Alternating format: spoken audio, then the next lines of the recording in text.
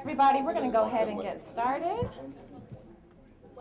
Welcome to the Center for American Progress and Campus Progress. Thank you guys so much for coming to this event, which was co-sponsored in partnership with the Energy Action Coalition, a coalition of over 40 youth organizations united for a clean energy future that did a lot of exciting, great work around the youth vote in partnership with Campus Progress and Campus Progress Action.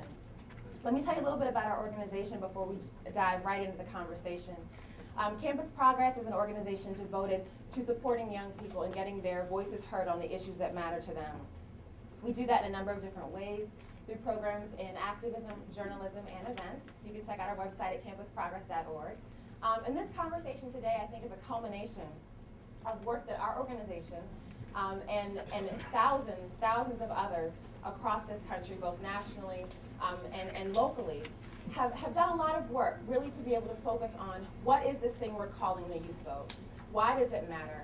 What can we expect from it? And I'm excited to say that we can finally talk about it in retrospect.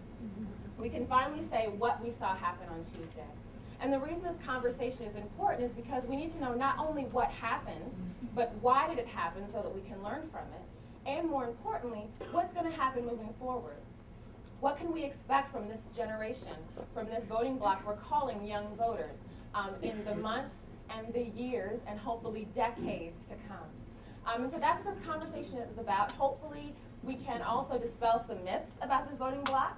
And I have with me a very distinguished panel that's going to try to do just that. So let me introduce them to you, and thank you all so much for coming. To my immediate right, I have with me Amanda Carpenter. She is the national political reporter for townhall.com, the leading online publication for news, opinion, and talk. Thank you, Amanda, for being here. To her right, I have Reverend Yearwood. He is the president of the Hip Hop Caucus and a nationally acclaimed minister and activist in the hip hop community. To his right, we have David Madland. He is the director of the American Worker Project at the Center for American Progress Action Fund and has written a series of reports on young people and the economy. And last but not least, all the way at the end, I'm joined by Barr, the political outreach director at Rock the Vote. And in this role, she oversees their political outreach program, working to ensure candidates, campaigns, and other organizations recognize the power of young voters. So let's give our panelists a round of applause. Thank you so much for being here. And we're going to dive right in. So clearly the cliche, this was a historic election, right, for so many different reasons. The statistics that we've seen thus far, and I think Kat's going to be able to speak a little more specifically to some of them, but already we know that there's between 22 and 24 million young Americans came out and voted. That's a record number. Percentage-wise, statistics are showing that it's between 50 and 55% of young Americans voted, also historic and significant percentage. So Kat, let me start with you. Statistically, besides what I just said, what did we see about those young voters that came out on Tuesday? So thank you everyone for coming and thanks for having me here. Yeah, you're absolutely right. We saw likely a record number of young people at the polls on Tuesday, but I think even more than that, there are a couple of key things that came out looking at the exit polls and other figures. On the one hand, looking at the exit polls, 66% of 18 to 29-year-olds voted for Senator Barack Obama, 32% for John McCain. And that's quite a change from the way that young people have voted compared to the overall electorate in previous elections. In general, they vote just maybe slightly one way or the other different, but about similar to the overall electorate. So it was really quite striking, and when you look at some of the state-by-state races, particularly Indiana, North Carolina, Virginia, you can see that in those states, young people also voted 2-1 for Senator Obama, and the margin of victory in the states that have been called is so small that it's clear that young people made the difference. And that is, in a bigger sense of things, clearly an indication of when a campaign puts real and substantive resources into mobilizing young people, they win because of it. So how does that turn out compared to what we were expecting? I mean, I think beginning with the primaries and leading up to Tuesday, I mean, there was tons of information being flooded saying that young people were going to turn out, they weren't going to turn out. They were going to turn out record numbers, they were going to register but not actually come out to the polls. And then the feedback from our organizations was absolutely not. They're going to come out and they're going to do it, and they're going to do it in X, Y, and Z ways. So based on what we saw, did that happen? Did it happen in the way we wanted it to happen? And if not, why? And if so, why? Yeah, I think Claire, I mean, given both the numbers and then also the stories from the ground and the lines at the polls and it's clear that young people turned out big and made the difference and made the difference in this election. I think that a variety of different facts and figures will come out. I think that to some extent what's even more important than that are the stories that we hear across the country and the pictures and videos we saw of young people, in the streets celebrating the night of the election, because that's where you really get to what democracy can be and can mean for young people. And we all day long we're getting flooded with pictures of 3-hour-long lines, 7-hour-long lines in Virginia, 3-hour-long lines in Michigan, and I think it's just it's really quite incredible what we saw. Well, let's unpack a little bit who these young people are.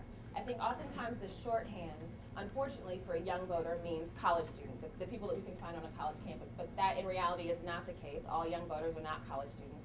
Reverend Ewart, I know that your organization also works with non-college youth. What did you see from that demographic on Tuesday? Was that percentage any different than the overall youth voting percentage? Is that what we were expecting to happen, and if so, why? What were the differences there?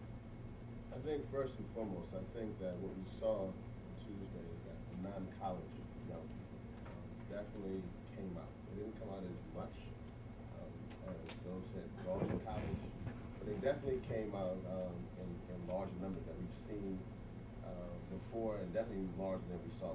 You can't hear him. Yeah, can you? Turn it off.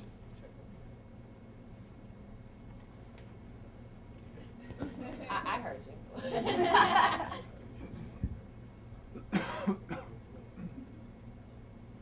Station break.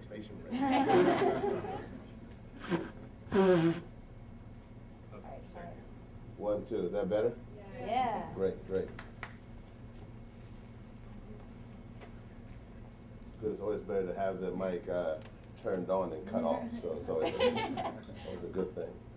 Just to say again that the non-college young people definitely voted and came out more than we saw even on Super Tuesday.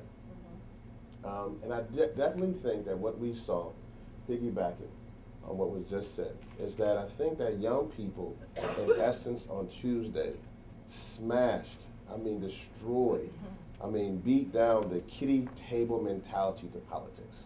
They, in essence, took it in their own hands. They, in essence, said, look, most of us, some of us were 22, all we've known since I was 14 might have been the Bush administration, and both sides, Republican and Democrat. I think across the board, I think young people were responding, not so much even, part obviously to a change message, which was critical, but I think that they were also responding to the fact that what they have seen in our generation, and what I have heard, is that this became our lunch counter moment for the 21st century.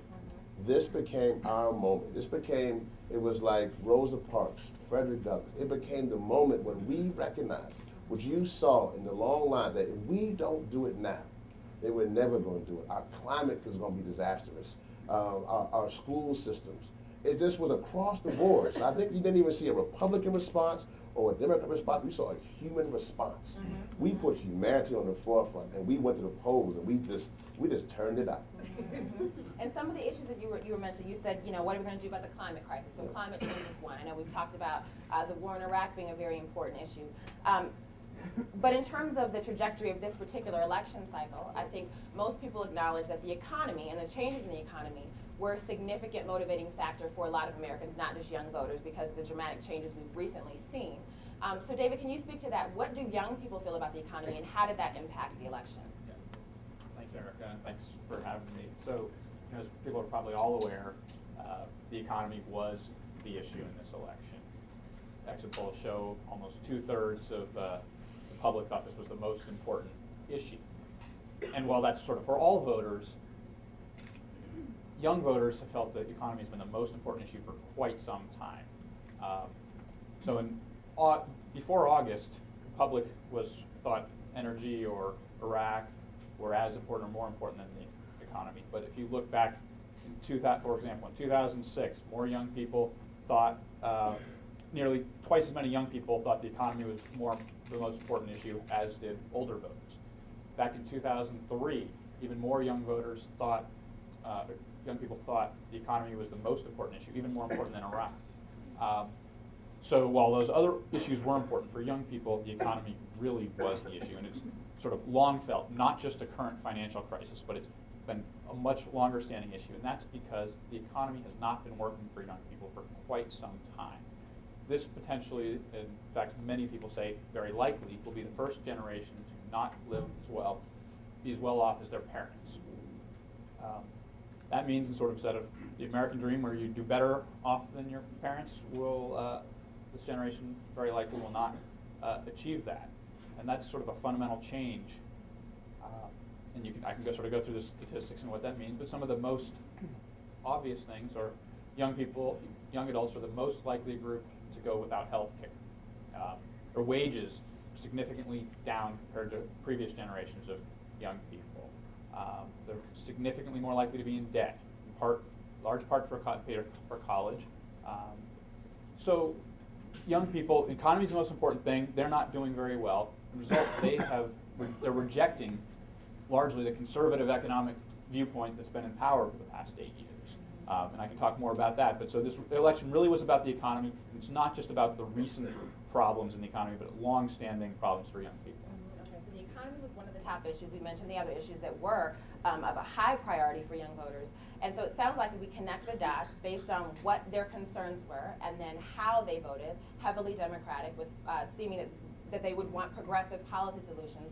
Let me ask you, Amanda, so is there a recognition within conservative politics, perhaps the Republican Party now, that there's something going wrong with conservative ideology, policy prescriptions, what have you, outreach strategies, whatever the case may be, in not being able to secure the youth vote?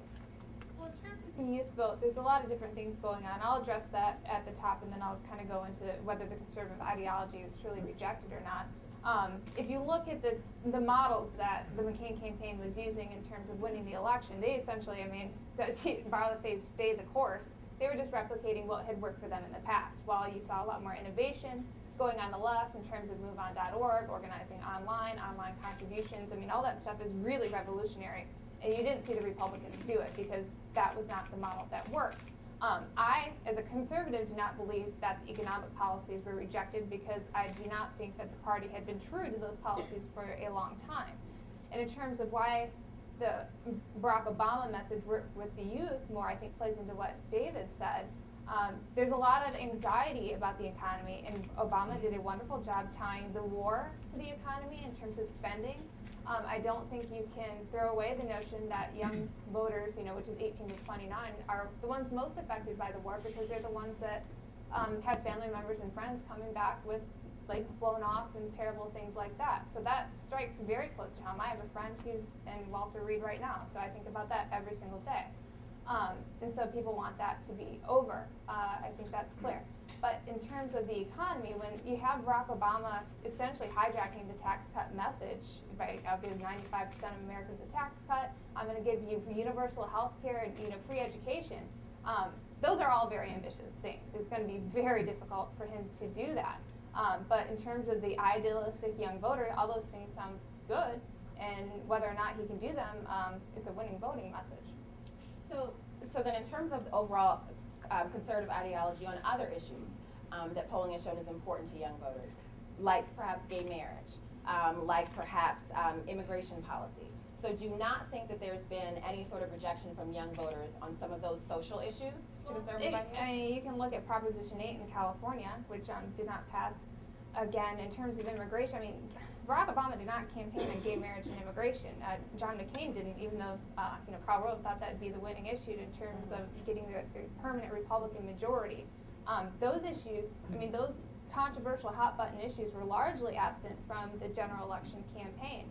So I don't think you can really talk about that. If anything, Barack Obama ran against George Bush on the economy and the war. That's really all he had to do because those things were, so divisive right now. So we'll see how that goes when he makes that part of, his general agenda. It's going to be rough. I know you guys have a great win right now, But those things are going to come up, and I can tell you the fights are going to be big, and it's going to start with something like card check when they try to implement unionization of all the workplaces. I know the conservatives are battling for battle royale on that. So there'll be a fight within the business community. So we'll see how these things go. We'll have to see how he handles. There's going to be a jobs report coming out at the end of the week that will probably be gloomy. I don't know how long Barack Obama can blame the Bush administration. When that runs out, they'll have some work to do. Okay, so we've acknowledged that any president, frankly, would have a lot of work to do considering the state of affairs in our country right now. Barack Obama is no exception to that.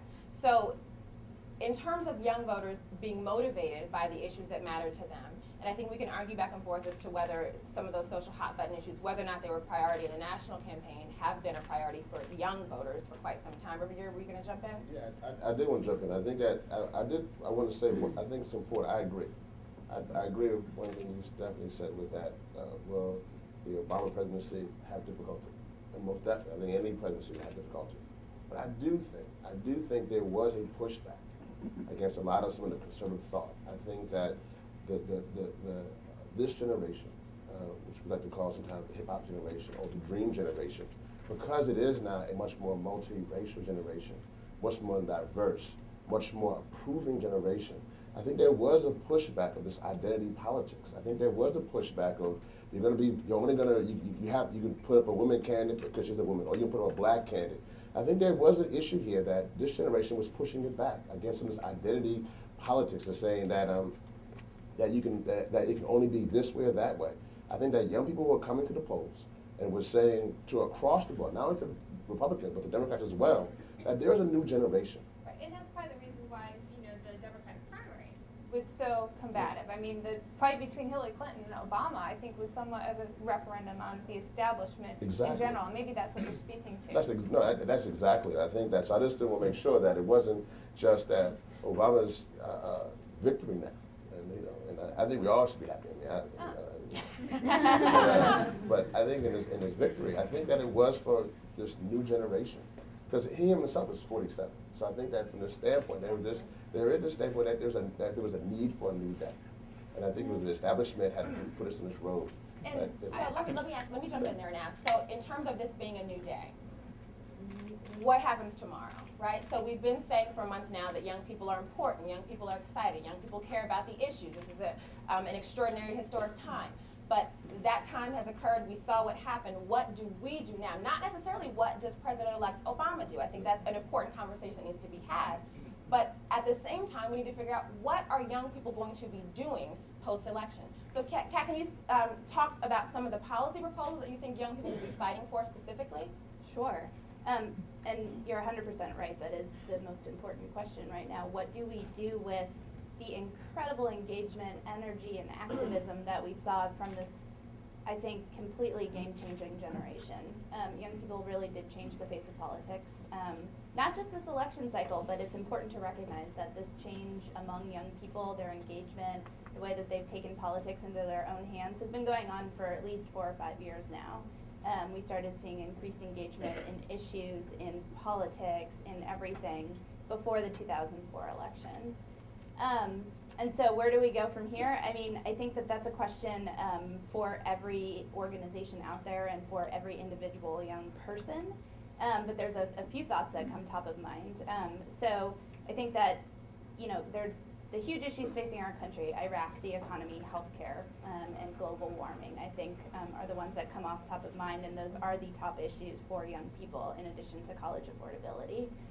So I think it is both the responsibility and privilege of organizations like Rock the Vote and the Center for American Progress and all of the organizations out there that have been focused on young voter work this year to figure out both together and for their own organizations what to tackle next and how to not just, not from our little perch in DC to tell all those young people out there what it is that we're going to do, but really bring them together, whether it's virtually or in person, and work with those young people to figure out, well, what would you like to see on a national level? What do you want to do in your state? What's going on already, and how can we tap into that? Mm-hmm. So that, and then also figuring out how to really connect the awesome youth organizing that's been happening with other organizations and people and constituencies out there, whether it's unions working on healthcare issues, or it's the environmental groups working on global warming, to make sure that we're all working as one to build with the youth power that we have, connect that with, because they're not just youth issues. It's young Right. people are a political powerhouse. We've proven that for the last 3 election cycles, particularly this one, and we are a huge benefit to any constituency out there working to make change. But we're not alone, and we shouldn't want to be either. And so it'll be crucial for the other movements out there to really reach out to us, and we'll do the same to tackle things. If I had to guess, I'd say healthcare is going to be a huge thing right off the bat. Obviously, the economy is urgent and pressing, as is the war in Iraq. So, David, were you going to jump in right there too? Well, yeah. So, and I was also going to respond a little bit to what Amanda said. And Amanda, I appreciate that you're here, because I know when I have to do the opposite and be sort of the voice in the wilderness, it's a hard position to be in. Go ahead. Here comes the knife. Well, Amanda's definitely right that this election in some ways was simply a rejection of status quo and a call for change. It's also a fundamentally progressive election, especially for young people. You look at the attitudes of young voters, there's been a fundamental change. They're much more progressive, and especially on the economy, than previous generations. It's sort of at an ideological level, just sort of about the role of government in the economy, but it's also on a range of specific issues. This generation is the most likely to support universal health care, more than older generations are now, but also more than other generations are when they were younger. And that's sort of true for increased support for education, even if tax increases are required to pay for it. It's also true for support of unions. And that's, I think, a really surprising finding, because this unionization is sort of about 8% of the private workforce. And so this generation has relatively little, whereas at the high point it was about a third of the workforce. This generation has relatively little direct exposure to unions and the ability to raise wages and increase benefits, yet they recognize that something's not right in their workplace, and they want something that can help them out, and they recognize that their union's able to do that.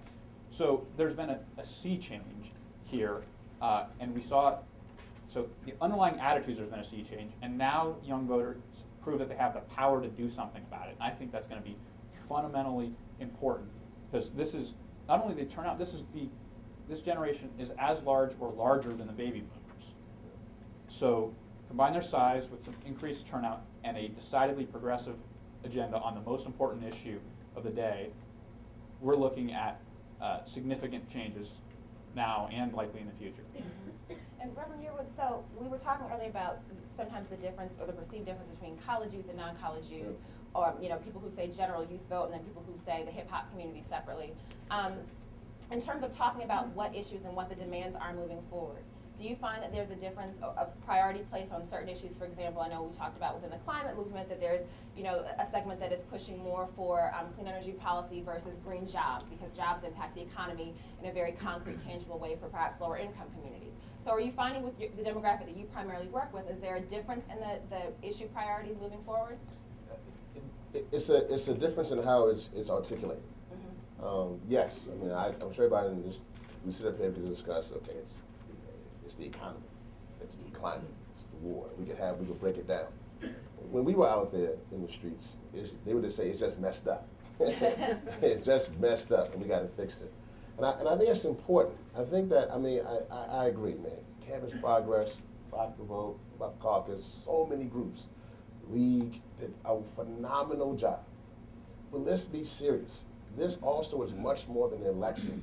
It became a movement in which young people, regardless if we had been there or not, we were able to maybe hone and push and direct and help, but it showed even how it just a spontaneous reaction after the election around the country. We had to do voting parties. Voting parties just emerged in the streets of this country because the people, it became a movement. people were organizing themselves, and it was because they wanted to see a change. They knew that something was not right, very similar to the civil rights movement. So you had that Fannie Lou Hamer moment. You had people who hadn't gone to college, who had genius outside the academy, and they started organizing in Oakland, organizing in Cleveland, organizing in Tallahassee. You saw that happening. They didn't need a hip-hop caucus to say, respect my vote. It was great. They would get a T-shirt. They didn't need Rock the Vote to say, rock the vote. Because they knew it was time for something was wrong.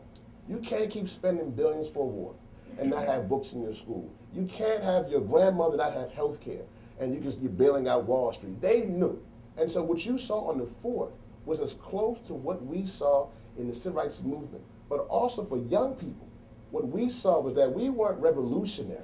We weren't like, we got to go get a gun and stand outside. What you saw on the 4th was moving from revolutionary to solutionary. Our generation was like, we need change, and we need to see it right now. And they went forward, Republican and Democrat.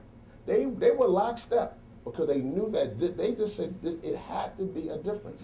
You saw a movement as well as an election on the 4th. How do we channel that, though? I mean, I think that's the question moving forward. And let me just say this, guys. I just want to say that we have to now make what we heard now, what we saw. Our job has to make government transparent. It's critical. Our number one job, if we do anything from this point, is to teach the process. We got to become just a bunch of civic teachers in some cases because they have no idea HR 57 or no idea S28, and they have no idea what it means to have an appointee. They might hear about Rahm Emanuel, might hear about EPA. There's no idea. They don't understand that's all part of the process. And so we now have to educate them. It's critical. And we also recognize a lot of our institutions that we have used in the past have become institutionalized and can't move. So our new organizations, young people, we have to be innovative and creative now to really push forth a movement because they're looking for that. But we got to make government more transparent. We got to make it have much more access, and we got to have much more influence. And for me, as a person of color, I mean, it's going to be fantastic now to begin to start taking people of color, black and brown and young people, to the White House and now really say, you can become president of this is America. Is the rhetoric any different on the conservative side now? I mean, I would assume it is a little bit because the statistics show that the turnout was different. However, granted, saying that young people in general are excited, young people in general are activated no matter what candidate they supported, is the conservative movement going to also work to continue to hone that energy, or what are they going to do to be able to grow that energy? Well, it's difficult. I love what you say about transparency because as a conservative that lives in pretty much an online community, that's a huge issue on our side as well. I mean, there'll certainly be bipartisan support to make government more transparent because I think from all sides, that's how you make government better. We can see where the money's. I mean, the biggest issue with people my age, you know, I'm 25, is entitlement spending. It's spending, spending, spending. That is, I think, the rallying cry that will be for younger conservatives is that how do we not get saddled with these bills? And I know there's concern on that on the other side as well. But again, when you talk about universal health care, free college for all these things are huge entitlements. And you know, people are already so worried about what Medicare prescription drug did and the $700 billion for Wall Street, which I think was horrendous. I mean, these are the things I worry about every single day. You know, from a liberal perspective, I can't think it's going to get better because of all the things that Obama campaigned on. So conservatives, I would expect to rally and organize around that message. They certainly understand that it's more important to move online now, but part of this was with, you know, the party being in power for so long is that the power structures got old and fat and happy. That's what happens when you're in power for a long time. So in terms of just having change and all that, I mean, it's somewhat liberating for me as a conservative because I was in high school when Bush got elected the first time. And so, you know, I came to Washington and kind of had to, like, you know, I had an ideology that I believed in, principles, and I didn't always see those upheld because they've been in power for so long. So this is going to be very cleansing for conservatives as well who really want change in our leadership to accompany the change that's going on in the executive branch. Now, so everyone within this room, I think now we all understand young people are important. We've got an agenda. We're moving forward. And I'm sure some of the questions from the audience will unpack that agenda a little bit more. But do we think now that our elected officials recognize this, that our politicians recognize this? I think we're going to demand that they do. But based on this election and kind of the political capital that we feel we've earned, do we think that that's going to be recognized in return? Kat? That is a very good question, and I think it is exactly part of the answer to the where do we go from here. And just one thing based on the last bit of conversation, I think a couple of things. One, on the where do we go from here, it's really crucial to recognize that while there has been such a focus on the election this last year, that there are organizations out there and young people organizing on the ground on issues throughout the election cycle. So there's, Power Vote is here and Mobilize and Planned Parenthood and, organizations who have recognized the power of young voters for quite some time, been engaging and will continue to do that, probably even bigger and better after the election. And I think, so there's that, but then that really does feed exactly into whether or not the political establishment is recognizing and will really continue to recognize the power of young people. I don't know, I've been doing this for 6 years now, and the way that politicians respond or campaigns respond to the youth vote and to a phone call from a young, a youth vote organization now is night and day compared to 2002 when I started doing this. So, well, A, they respond. And then B, they listen to us, and same deal with the press. The conventional wisdom has been changing for quite some time from, oh, those young people, they're so lazy and apathetic, to, wow, look at it, they do vote and they do make a difference. And the press has finally recognized that, and slowly the political establishment is as well. But I think that it's all too easy, even after, 2 days ago when young people clearly turned out in powerful numbers, it's all too easy for political leaders and the press to fall back on that kind of cynical view of young people, however wrong it might be. And so so that makes it even more important for all of us and every young person who's been engaged by the election out there to keep on at it, to keep going to the streets for the issues that we care about, to keep lobbying, to keep writing letters to the editor, to keep getting their peers engaged, to really take advantage of tools that are now so more easily distributed through the internet, through different different mechanisms to stay engaged and to keep pressure on the people that we all just elected to take action on the things that we care about. Young people right now are a progressive generation and made that clear on election day, but politicians, by nature are a little bit risk adverse. So whichever side of the aisle you're on, they're going to be a little risk adverse, and so it's up to young people to keep loud and to keep active, more than ever. I think one of the tactics that we've also used to kind of amplify our voice is to find out who are the friends of the youth movement, right? Who are the friends of the youth vote? We found that Barack Obama was a great friend of the youth vote. But also our movement has been characterized a lot of times by, young people like celebrities.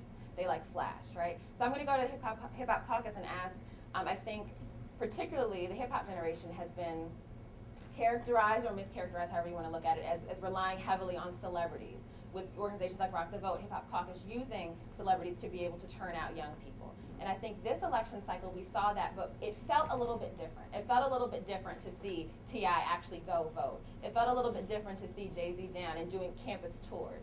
So strategically, how did that help the youth vote, and how can we use that energy moving forward to make it substantive?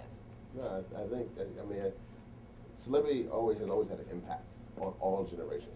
Obviously, Harry Belafonte had an impact on his generation, and obviously, people today had an impact on their generation. You're right, T.I. voting was an amazing situation for a lot of reasons. One, for us, is we try to get people who have felonies more enfranchised in the system in this process. But no, I think, as we mentioned earlier, it's an evolution. I'm excited because, for me, being one of the co-creators of the Vote or Die with Diddy, I caught so much, from people questioning, did it work? How does this work? Especially from the man that, they would give me a hard time. They said, that doesn't work.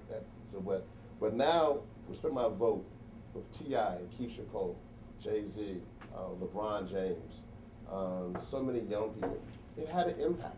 But I think it had an impact for this reason, that the institution was able to walk lockstep with the celebrity and to then kind of push that. So it wasn't this kind of random, anywhere, any place. So when T.I. was at FAMU, doing the largest Get Up the Vote party at FAMU's homecoming with 10,000 people, it was amazing. when T.I. voting was because the institution can instruct him on what and on his rights to vote. You know, it was powerful, and I think that 4 years from today, as a matter of fact, November 6, 2012, when we do this again, you know, 4 years from today, well, get ready. You know, slavery have an impact, but I think it's important for us to put things in lockstep. Plus, I think that the one thing that makes it easy for us is that Barack Obama himself became a celebrity. So he himself kind of made it easy to kind of not to deflect. So it wasn't when Russell showed up or when Diddy showed up or when Jay-Z showed up, they weren't necessarily the stars so much. So they can really get to work and really use their own audience building ability to make things happen. But it was, I mean, I do want to say that Respect My Vote campaign, and there are mixtapes here for you. I think on the table, you should get those, use those.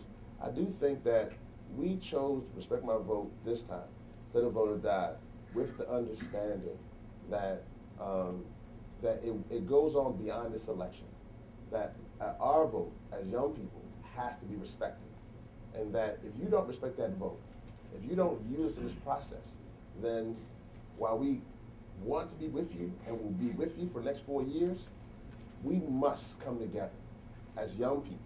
And people who are not voting our interests, we must vote them out. The time has now come for us to now use our power to put it in office, but also to put them out of office. That time now has come as well. They must respect our vote. So what were aside from the election, aside from, you know, not just a Democratic president-elect, but also, you know, at local and state elections going down, there was an overwhelming shift towards progressive candidates. But aside from that, aside from the electoral impact of this process in this past year, what else can we see that has happened with the youth movement, with this community being brought together, that we can see an impact beyond a candidate or beyond an election? You know, so one thing I've been thinking is really interesting is comparing today's youth activism and youth movement with that of the 60s. It was just, you know, doing a little bit of a thought exercise yesterday. It's just very interesting. Young people today are quite idealistic and energized, but in a very, and taking on the system to some extent, but taking it on to make it better. So it's really interesting to think about that as juxtaposed with the, you know, the 60s counterculture, which was kind of taking on the system to take it down. And not saying one is better than the other, but it's an interesting comparison to think about the where do we go from here, and how do we provide ourselves as resources to young people who want to keep doing that. And so I think that it's going to be an interesting kind of there's the continued ability to make our democracy better, and then there's also what can we do to empower young people to keep it honest, to make it more transparent, whether it's through the internet or through you know, anything else, and to make it take action on things that young people voted because they care about. So, and I think I got a little off from what your question actually was, but I mean, so the question originally was, what else can we see beyond candidates, beyond electoral politics? What are the other impacts of kind of this wave of youth energy that we've seen? And David, were you about to answer that as well? I think. No, only very, very small. I was just going to sort of agree that this generation is sort of the public opinion indicates is kind of very much also a work within the system. It's not work within the system kind of generation. So just to sort of support the sort of anecdotal evidence of seeing how the activities go on, that's also sort of fits with how young people think as well. We're about to go to audience questions. I'm going to ask one more question up here, and then, so if you have your questions ready, and then I'll talk to you about the process of getting those asked and answered momentarily. But the last question for you guys is, okay, so moving forward, we've talked about how this happened, some of the ways in which we think, you know, that the candidates utilized the internet in great ways, that this was a perfect storm of events in terms of the issues that young people care about, and that in and of itself was enough of a motivating factor, combined with kind of an electric election. But in terms of what we do tomorrow, how is the infrastructure of youth organizing changed? Not just how are young people feeling different, and what will young people do, but somebody mentioned earlier that this election was also a result of years of deliberate strategizing, years of foundation building. How has that changed? Maybe right away? No, definitely. I mean, it has changed a lot. I mean, it really has changed a lot. I think that, you know, this war, along with Katrina, has forced us to organize and mobilize in our communities in new ways. You mentioned YouTube. I mean, we have become the YouTube generation. MySpace and Facebook and Twitter. And, you know, it's just not, it's just in 2008, it's going to be some new things in the next 2 years. I think that what's going to happen now is that I think that we are now there's going to be a wait period. You're going to see, there's going to be, first of all, a huge wave of people coming to Washington, D.C. They're going to be coming here in the busloads because they're engaged. Politics is now fun. They want to be involved. I think that there's going to be a struggle where a lot of the institutions that have the old guard, boomers, not putting anything against the boomers, but they're going to be in a position where there's going to be some push for those positions and how the direction, how things are being used. And I do think that there's going to be a need, and I'll say this again, there's going to be a critical need, and I will agree, a lot of people who see things definitely, I mean, I think that in certain communities, they definitely see the process, you know, certain cut and dry. But there are people who haven't seen this as their process at all. I mean, they've been on the outside, so they don't see America sometimes as being that. They now do. I mean, in Harlem, you have people waving flags and in the hoods of the hoods, you know, saying "God bless America." So to capture that enthusiasm, I think we have to bring them in, and again, make this system transparent. Teach them as much as possible. We have to bring back Schoolhouse Rocks, and you know, I'm only your bill, and I'm sitting on Capitol. I mean, we're gonna do something, but we gotta really begin to really educate our communities. And I think what's important for our generation, for us who will be around to see 2020 and 2028 and 2032 and on, and only be in our 40s and 50s, I think we have to really push against the racism. We saw some ugly things. We're used, this is not hard for us. We like this. We can be black and white. Everybody here listen to hip hop, T.I., you know, whatever. you know, Lil Jeezy, you know. And that's our generation, and you can do that. And so I think that what's important now is that we have to push back against what we saw. A generation that wanted to return us back. They wanted to go back to the 60s. They wanted us to be small towns versus urban, black versus white, straight versus gay, theist versus atheist. That was not what we want. I think that we got to push back against that. I think our next steps is for us to unite as a community and to push back and really spawn toward a new dawn, really become that generation, really become the dream generation of the 21st century. If I could jump in sort of on the united front, you talked about across sort of race and ethnicity, and I think that's actually one of the key unique things about this generation. When I talked about attitudes on economic issues, this generation, so historically, blacks and Hispanics are much more progressive on economic issues. Yet among this generation, young whites have become decidedly more progressive and have closed the gap on pretty much most every economic issue, so that it's much smaller than it's ever been. So they're sort of united in similar viewpoints, but if you also look at how they voted, among youth, 18 to 29-year-olds were the only group where all races and ethnicities voted for the same candidate. So there's a really similar shared united view here. I was going to start a chorus of Kumbaya, but let's pause, and we're going to take some questions from the audience. So if you have a question, please raise your hand, and we've got two wonderful people walking around, Annabelle and Celia, who walk around with microphones. And I saw this gentleman right here first. Sure.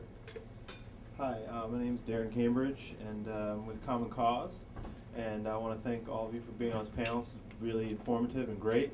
My question kind of goes to what Reverend Yearwood was talking about how we all have to become kind of civic teachers to a certain extent to kind of sustain this engagement and to get young people educated about the process of how our political system works. Because I think that the movements that and the issues that Kat, you were talking about, climate change, war in Iraq, college affordability, that all those movements are only as successful as the system allows them to be. So once we start teaching young people about this process, how do we then get them to see these process issues like campaign finance reform, and why certain people get more influence and access, or redistricting reform, why incumbents keep getting reelected even though, you know, we feel like our vote should be respected?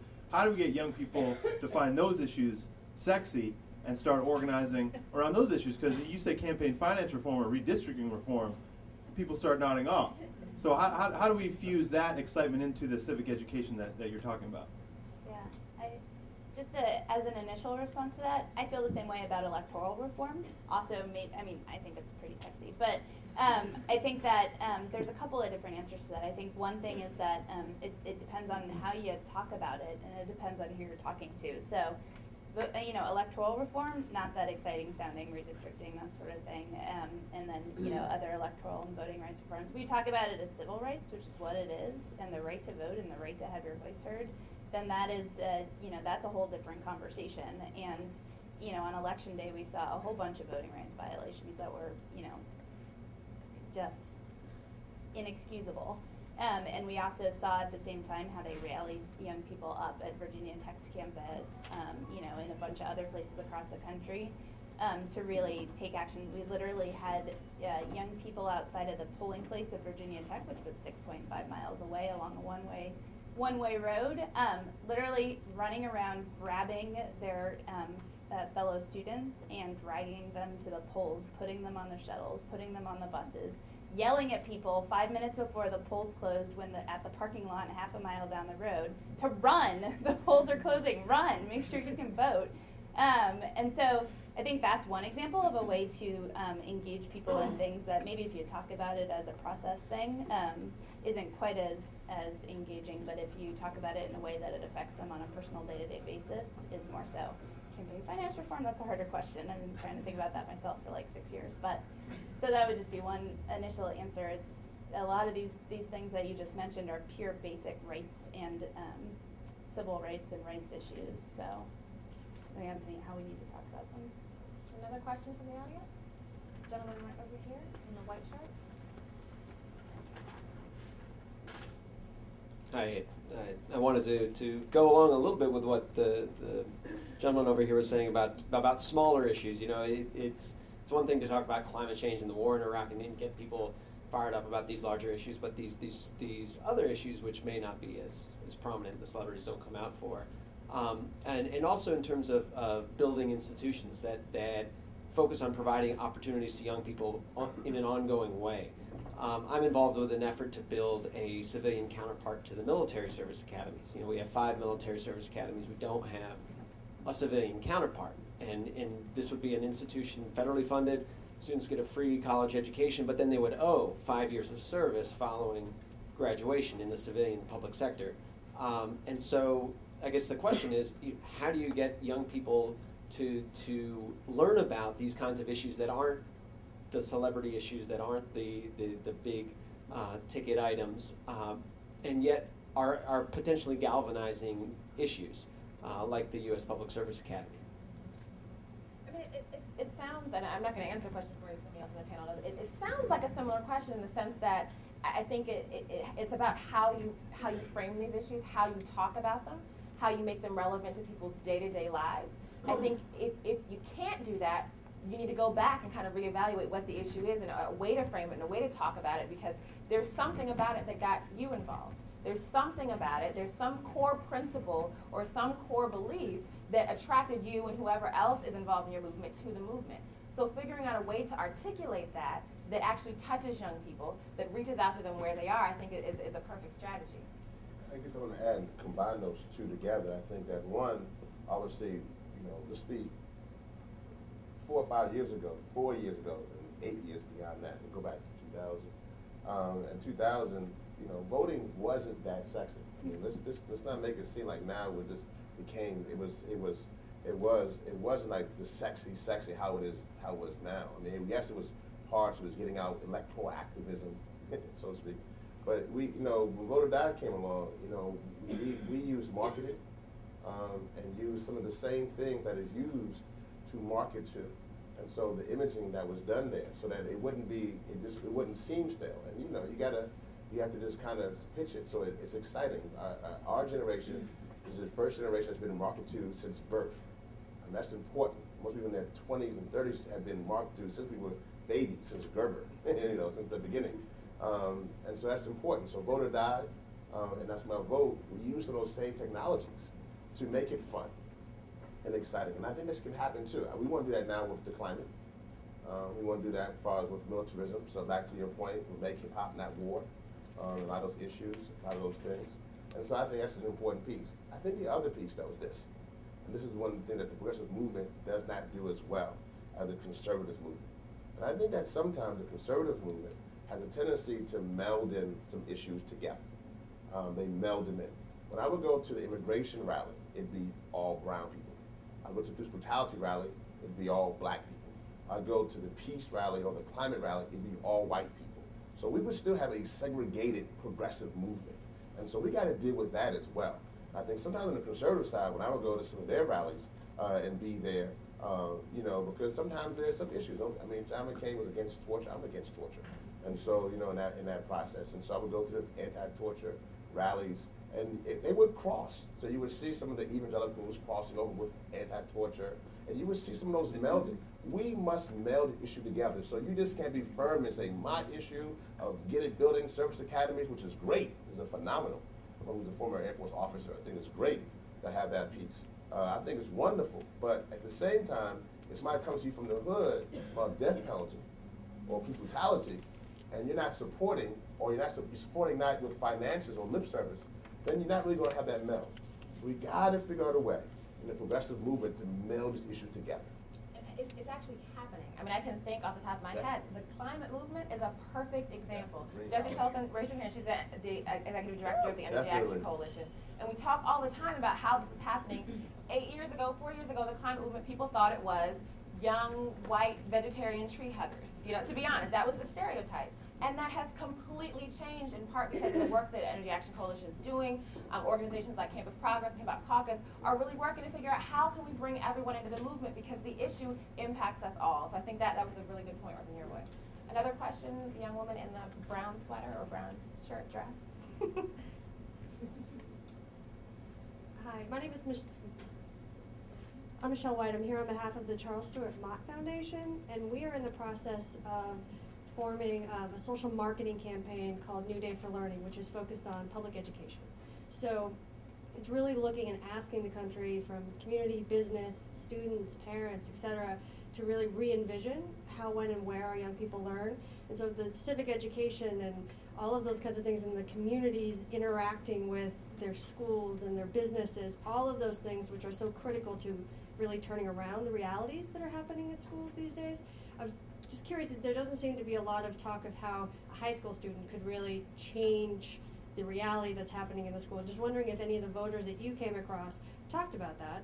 And then second, one of our big challenges and what we really want to do is harness a lot of this thinking. So we've got coalitions with business and your educator groups and all of those kinds of things, but really getting young people involved in formulating the campaign, putting it out there. And so would love to talk to all of you after about ways to really harness that.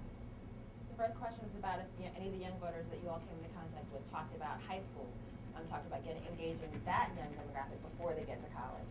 Yeah, that's a really good question. One of the things I've been hearing a lot about this year, both from the folks involved in the Obama campaign and the Young Democrats of America, as well as in nonpartisan organizations, is, but what about the high school students? What about we may not be able to vote yet, but what about us? We're still active, we're still out there getting engaged, everything from the Junior Statesmen of America on down to the campaign. And I know that the YDA folks have said that the high school chapters are the fastest growing chapters of the Young Democrats, and that the high school students for Barack Obama, I met the two folks who run that a few months ago, and they're just amazing people. And now they're in college, but they were in high school then. And so I think that's a really good question, and I also think it actually feeds exactly into what I was just thinking a little bit ago, thinking a little bit more about both of those questions about a couple of specific issues and what we might be able to do to engage young people on them or to support their engagement. because there's a tons of different, I mean, this is the most diverse generation in American history. There are tons of different, young people out there. We're not going to engage an entire generation in every single issue. And so I think that figuring out, asking young people what they're passionate about, what needs to happen in their communities, what they want to have happen on a national scale, and then recognizing that the continued coordination of all these different organizations out there is wonderful, but we all also have niches and specialties and things that we can bring to the table. And so it's a little bit of a balancing act, and Reverend Yearwood is correct. The progressive movement for a really long time has not played nicely together on things necessarily.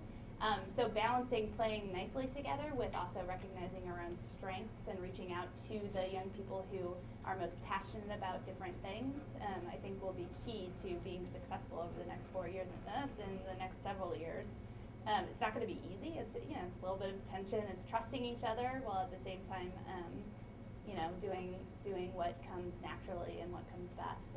So I think same for the high school students. There are groups out there that are going to continue to seriously engage young people. I suspect on both sides of the aisle, and then also in the nonpartisan world, high school students included. So. Non-college, I want to answer that just slightly different, but non-college, because obviously in women cities like Indianapolis and in St. Louis and in Detroit, where the high school dropout rate is 50%, and so obviously, and it's actually you're right, and going up. And so obviously for us, we from the non-college, you can't get into college if you haven't finished high school. So obviously we want to catch them beforehand and deal with that issue, particularly as far as black men and dropping out. That's also a very key issue, but just in general, dropout rates across the country are going up. So you're right. We have to we can't catch them. The institutional void will be harder because we won't be able to go to somebody's student union or student square. I can't just roll up at Brown, or I can't roll up at Butler and start waving a flag and do a rally if they're not finishing high school and they're working at IKEA and FedEx. And so you're right, we must catch them. And I think actually from a different standpoint, from an artist mission social marketing, artists actually would love to go to high schools. A lot of artists themselves are not going to college.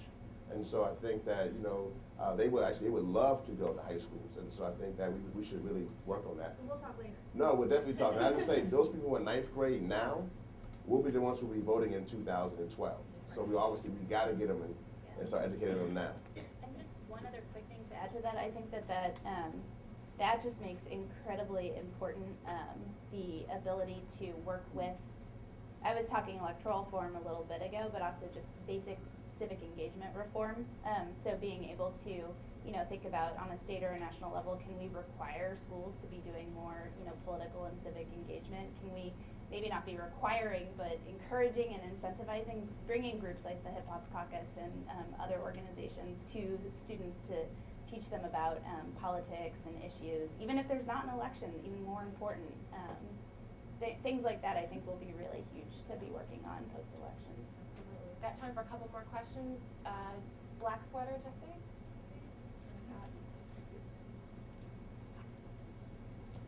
Well, first I just wanted to actually answer your question. At the Energy Action Coalition, I think there's an interesting story for us behind Power Vote and how this election cycle we mobilized more than 400,000 young voters around climate and energy.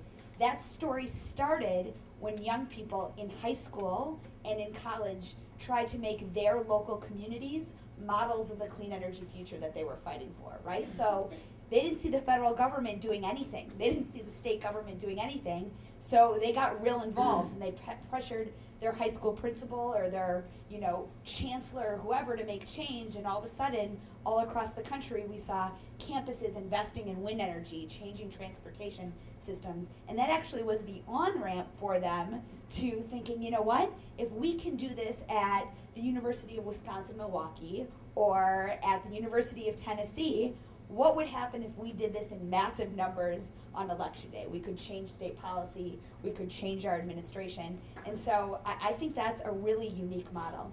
My question, now that I made a comment, is, at Energy Action, for us, the election was just one part of a much larger strategy. We were going to turn people out to vote in record numbers on November 4th so that we would have the political power to fight what we think is the real fight, right? Which is passing federal legislation on energy and climate, creating 5 million new green jobs.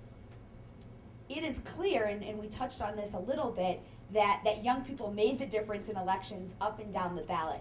Do we think young people marching through the halls of Congress going into offices, do they actually have more political weight now? Has the game changed inside Washington, D.C. as a result of the overwhelming turnout, or is this all going to soon be forgotten and young people are going to be kind of in the same disadvantaged position that they've been in the policy arena leading up to this point? You know, one quick note, all the voter turnout numbers I don't think are in, and even though it did go up, it didn't match the record-breaking year of 1972. The difference was the percentage of young people that voted for Barack Obama versus John McCain. So I'd like to put that on the table. But the reason why I think the youth vote has so much more visibility now, in part, is because Barack Obama is somewhat of a pop culture phenom, and he integrates well with the celebrity community and all that. And you saw John McCain try to hit him on that and turn that into a negative through August with the celebrity ad. But also because young people, the internet was a revolutionary force in this election through organizing, I mentioned before, MoveOn.org and online contributions. And younger people are more acclimated to use those tools. I mean, that seems pretty simple to me. So as long as people are still innovating in that political space, they'll have the power. And sorry. I was just going to make just a very, very basic point. You know, you talked about this as the outgrowth of some sort of civil rights leadership. You mentioned Frederick Douglass, and sort of I think his line here is the essence: power concedes nothing without a demand.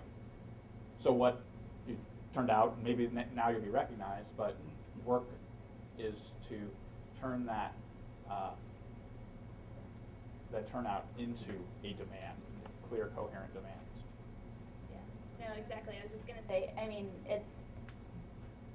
we're starting at a different place than we ever have in the past. We're starting at a place where political leaders recognize there is a political power in young people, but that makes it only a little bit different than any time in the past. And now is when we need to, you know, either support, work for progressive change or demand it if it's not happening.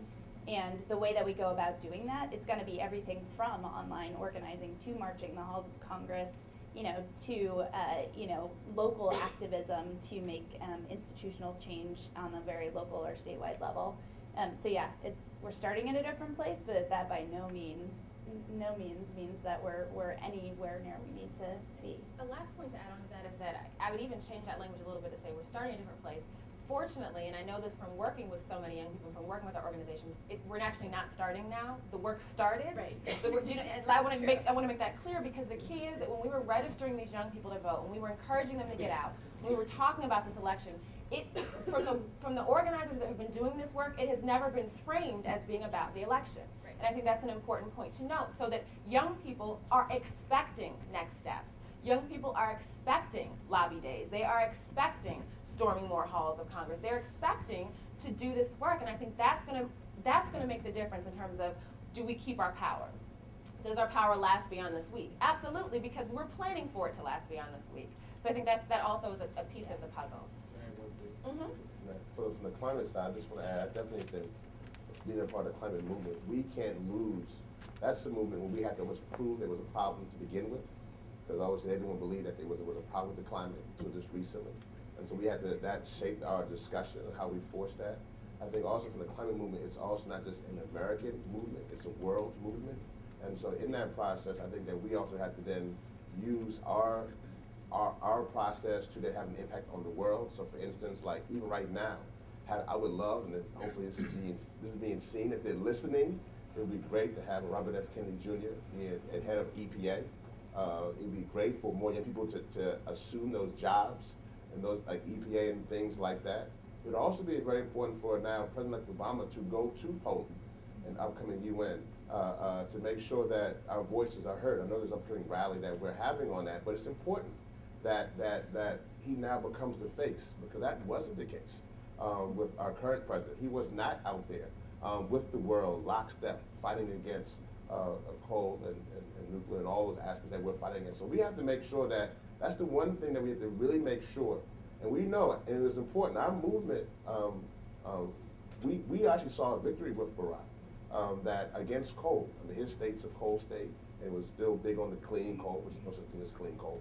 And then one of those pieces there is that we forced and pushed against him, and he changed. And that was actually very encouraging. So we see that he was one who can change, and we must continue that process. That's very important for us right now. If any part of our movement, the climate movement right now, the next 100 days now, and then 100 days after, when after he goes into office, is what's very important for our movement. Great, got time for a couple more. I'll take this woman here.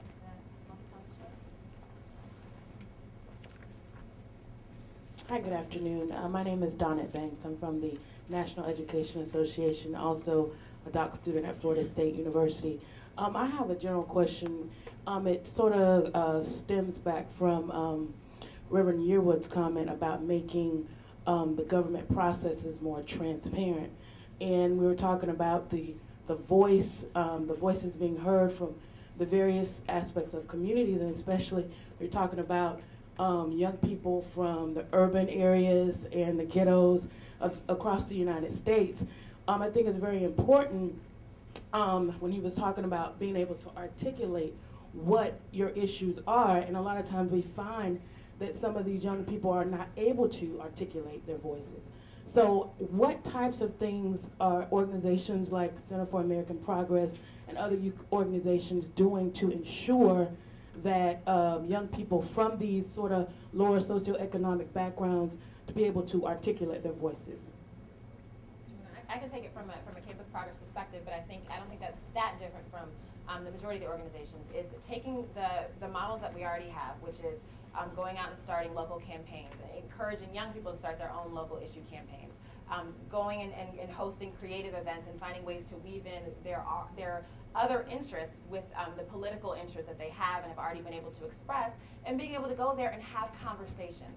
It's a one-on-one thing, and I think that's an important piece that we need to remember in this youth vote conversation. We're talking in these large numbers, 22, 24 million, 50 to 55%.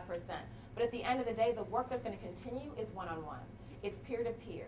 It's being able to have conversations specifically about your life, your issue, and then being able to teach them how to articulate that. So what you said, the fact that your little sister has asthma and everyone in your family has asthma, you know what? We're talking about coal. We're talking about a power plant being put in your community. How do you fight against that? That can only come from a one-on-one conversation. No, I agree. I think, again, it goes back to that aspect of solidarity. I think that, when the Hip Hop Caucus in particular goes into a community, we allow for them. We work with Amnesty, for instance, on a We Care concert, dealing with Katrina and Iraqi refugees, combining the failed foreign policy with failed domestic policy. But we went into the community using Young Dro. Young Dro might not be the most conscious artist you're going to find. There's probably a lot more. But the community that we were going to loved Young Dro. It was in Memphis. And also dealing with Memphis with the environment issues that was critical, having the highest level of infant mortality rates in the country. We wanted to go in there to artists, and it was, I tell you, honestly, we were in a club, and in the club we were in, had women who were in the club who were 7 months pregnant, who were smoking and drinking. And there were people, activists who would say, my God, they're smoking and drinking, they're pregnant. And they were almost like facing, I said, this is the reality of the community. So we gotta first go in. The oppressed will act like the oppressed. We must go in there and be with solidarity and come to them in their way. And I gotta appreciate Campus Progress. We've been working on a few things, and particularly with the non-college, they work with Hip Hop Caucus and Rock the Vote. We were together at the Jay-Z concert, and so it was good in that process, working together. But we gotta come to that community. And then I gotta say this for all the foundations who might be here, and for us, we must trust them with the resources. We gotta give them money. We can't just come to the community and say, come to us, we can do it all, we need you. We have to give them the money and the resources that they can then build up. That Fannie Lou Hamer moments are not happening enough in the progressive community. We must allow them to say, I'm sick and tired of being sick and tired, and give them the resources to do that. This gentleman right here, blue white picture. How you doing? I'm Rob Runyon from the Bill News Service, and I know 2 days after the election, it probably seems awkward to ask about a post-Obama factor, but I was just curious. I mean, you talked about 2012, 2016. He's not going to be running, and you can argue over, how much of an impact he had, but how do you use the impact that he had going forward to keep people engaged, and not just young Democrats, but the 32% that didn't vote for him as well? Can't believe you asked that. Next election already. Well, I think the one quick answer to that is that, and you did acknowledge this, but one quick answer is that the 2008 election, young people,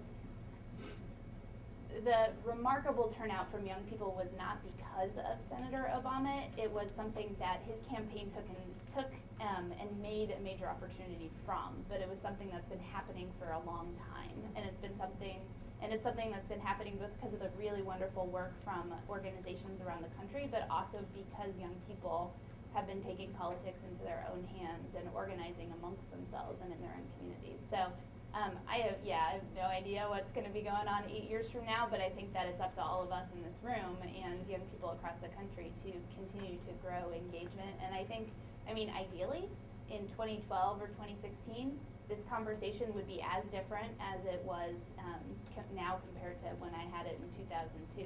So right now we're talking about, what's going to happen next. Will politicians continue to, pay attention to young people? Will young people be able to realize their political power? I would hope that in 2016 the conversation is totally different, and I don't even know where it would be starting from, or not starting, I guess, but continuing from. But that we've seen, such a game-changing way of looking at civic and political engagement in this country that I kind of hope I can't even imagine where we'll be then. We've got time for one final question. Gentleman in the back, the blue shirt.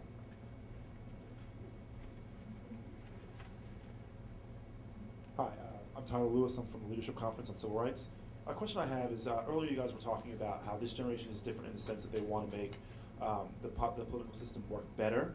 So is there any sense, any of your organizations, of young people interested in running for local office, school board, that kind of thing? Because we want to essentially grow another Obama, right? I mean, that's part of it, is that he worked his way up.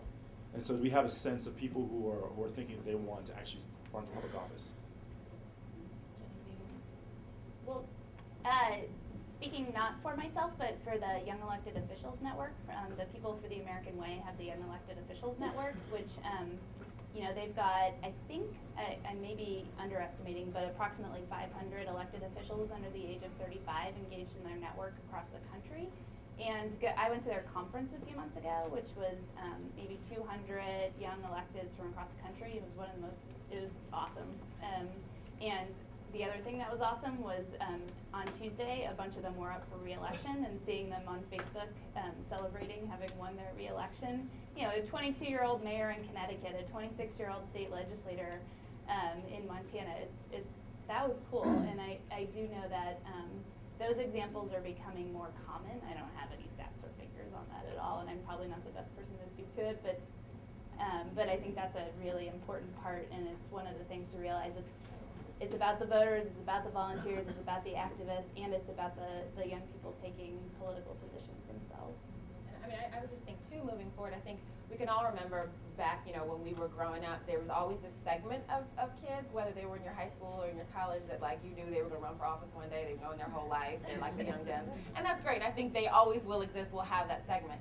I think the challenge moving forward is to kind of broaden that circle and to bring some of these new voters, to bring different communities into that Young Elected Officials Network. And I think that's something that we can make a priority also moving forward, definitely. All right, so that was the last question. I want to thank our wonderful panelists here. Thank you all so much for coming. We've got a lot of work ahead of us. Thank you all.